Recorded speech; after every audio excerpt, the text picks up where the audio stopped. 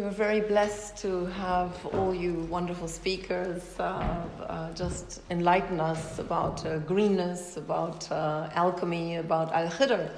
My name is Christiane Bakker. I'd like to just quickly ask you a question, Abdu, about Al-Khidr, a fascinating figure, one of the prophets in the Quran. But could you just flesh out his character, this personality a little bit? It's a mystical legend, but we don't really know where did he live, how did he get this knowledge from the divine presence? Well, as far as I know, briefly, very little about. He was the son of a king sometime in his life. That's how the story goes. And then he was on a journey with the soldiers one day, and then he found that well, and he drank from it. And apparently, no one else saw that well, and it was destined to be only for him. And it's known as the water of life. And that's where he get his divine knowledge and direct knowledge, rather. And he seemed to have this flourished life, the son of a king. He's got everything in order for him, but then he left all that behind. And where did he live? Where was this well? I'm not sure, to be honest. To be fair, I don't want to say something, but probably from my readings, which not necessarily, I don't know necessarily if it's 100% or not, the Persian land or around that land. But I am also, it's very hard because, to be honest, what is talked about Al-Khidr, rather more his guidance and his spiritual guidance through the history. And that was his acknowledgement, actually, more details than his real name even, or where he comes from, or how he lives. That's I think more about. And is there any more guidance than those verses you mentioned from the Quran? Well, he was referred to in the Quran actually only on those verses. It was 22 verses. The very famous story about Moses and Al-Khidr. There are other hadiths or stories by Sufi masters, plenty, but as far as the Quran is concerned, as far as I know, it's in the Quran, it's only Surah Al-Kahf, or the chapter of the cave. I'm sure we'll find a lot of tips as to where we can find out more about the Green Man on this wonderful website. Yeah, so with regard to Khidr, like I said, mentioned in the Quran, in the chapter of the cave, the story of Moses and Khidr. At the end of the journey with Moses, he did tell him that what he mentioned to him was all against the rational mind, because what Moses seen was all stories against his rational mind, which is what Khidr, from the Quranic narrative, said as the ta'wil of what he couldn't bear to understand, and hence it's always Moses was not patient in his, because and that's the word ta'wil is quite significant here, because it's like it comes from al-awwal, which is the start or the initial, the primordial meaning of things. So it's almost like linking to what Guy was saying earlier about things have to come back to where it starts from. When we see it in a rather more esoteric meanings. Amazing. Thank you very much. Anybody else have a question? Yes, I have a question for Guy. Guy, thank you for your talk, by the way. It was a fascinating insight into the world of alchemy. Specifically, how do you think that the actual practice of these traditional sciences, if that's the right expression, actually then went on to have a practical effect precisely upon the souls of those who practiced it? I think it's a question of identification, and it's an identification which develops from intimacy. And it's an intimacy which is brought about in the first place by appreciation.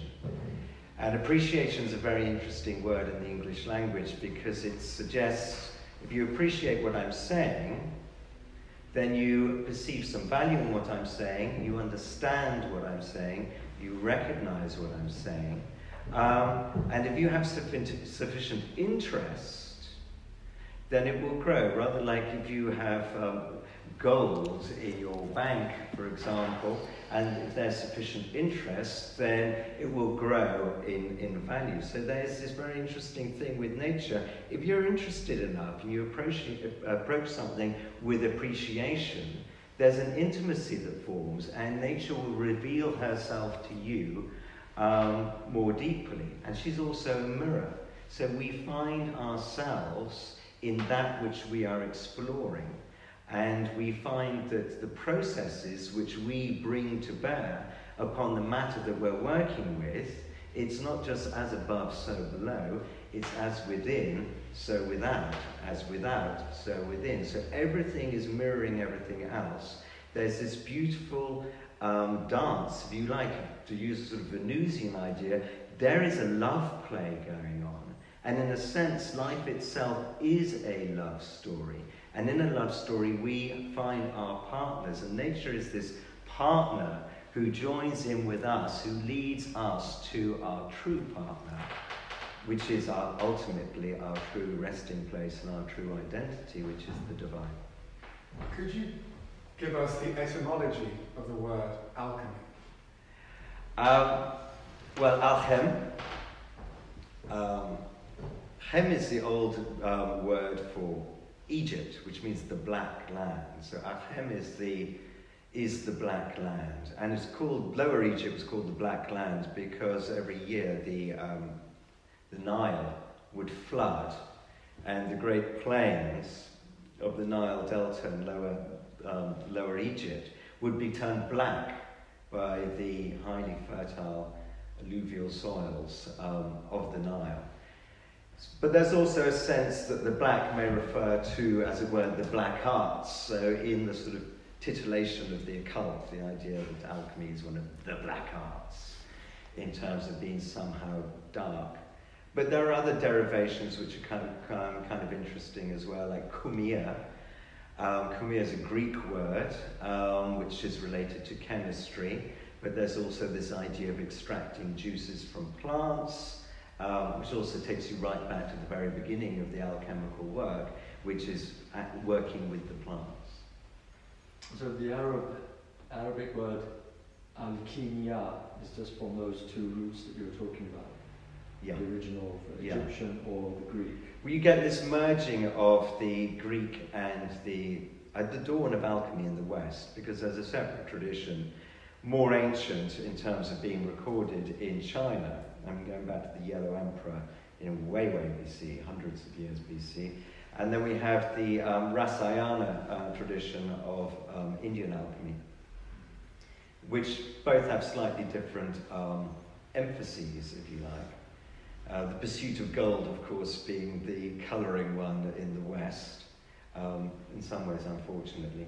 But we have this melding of the Greek and the Egyptian, and you have that with Thoth, who's equated with Hermes, and then Hermes Trismegistus, who's the author, supposedly, of the Emerald Tablet. He is a fusion of Thoth and Hermes, and he's also not just divine, he becomes a man, so he's mediating from the semi-divine man to the actual man. And we have this synthesis, if you like, which had proved rather like the soils of the Nile to be extremely fertile. Could we have Ali Lakhani's question that was sent in by email? Who wants to first Tom, start? that goes to Tom. Okay. Can I just say this probably has to be the last? Just time-wise. That's good as well. And we can edit out that little interruption so Christiana can read it as a flow. You don't even need my bit there, we can edit that out, go straight to the question. Have you got it? Yep. All right. So there's a question from that came in on WhatsApp, on email, electronically. Could you comment on the eschatological significance of the greenness in relation to the golden ratio?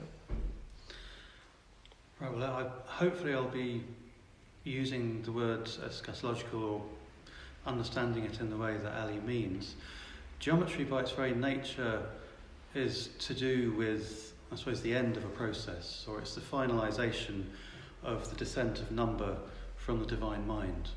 And so in that sense, greenness and the golden ratio are the finalising of something that's begun from, I suppose you could say, from the one, or from the divine mind. And so in that sense, I suppose there is something to do with the end of a process, or the end of time, the transmuting of time into space, or number becoming completely fixed and set, which is really the emphasis of geometry, whereas, say, for instance, music is more about the unfolding of number over time, whereas geometry is the final transmuting into space. So hopefully that answers the question. There's another good question here.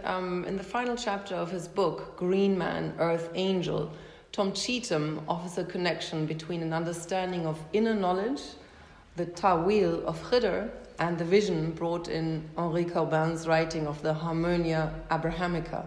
Could you comment on this connection between hermeneutics and harmony?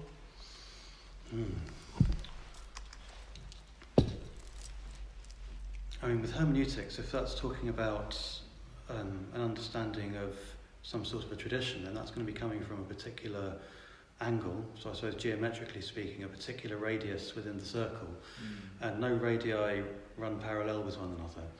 So having some sort of connection to the meeting point itself would be presumably where there can be a recognition of the harmony of these different radii that are going in different directions.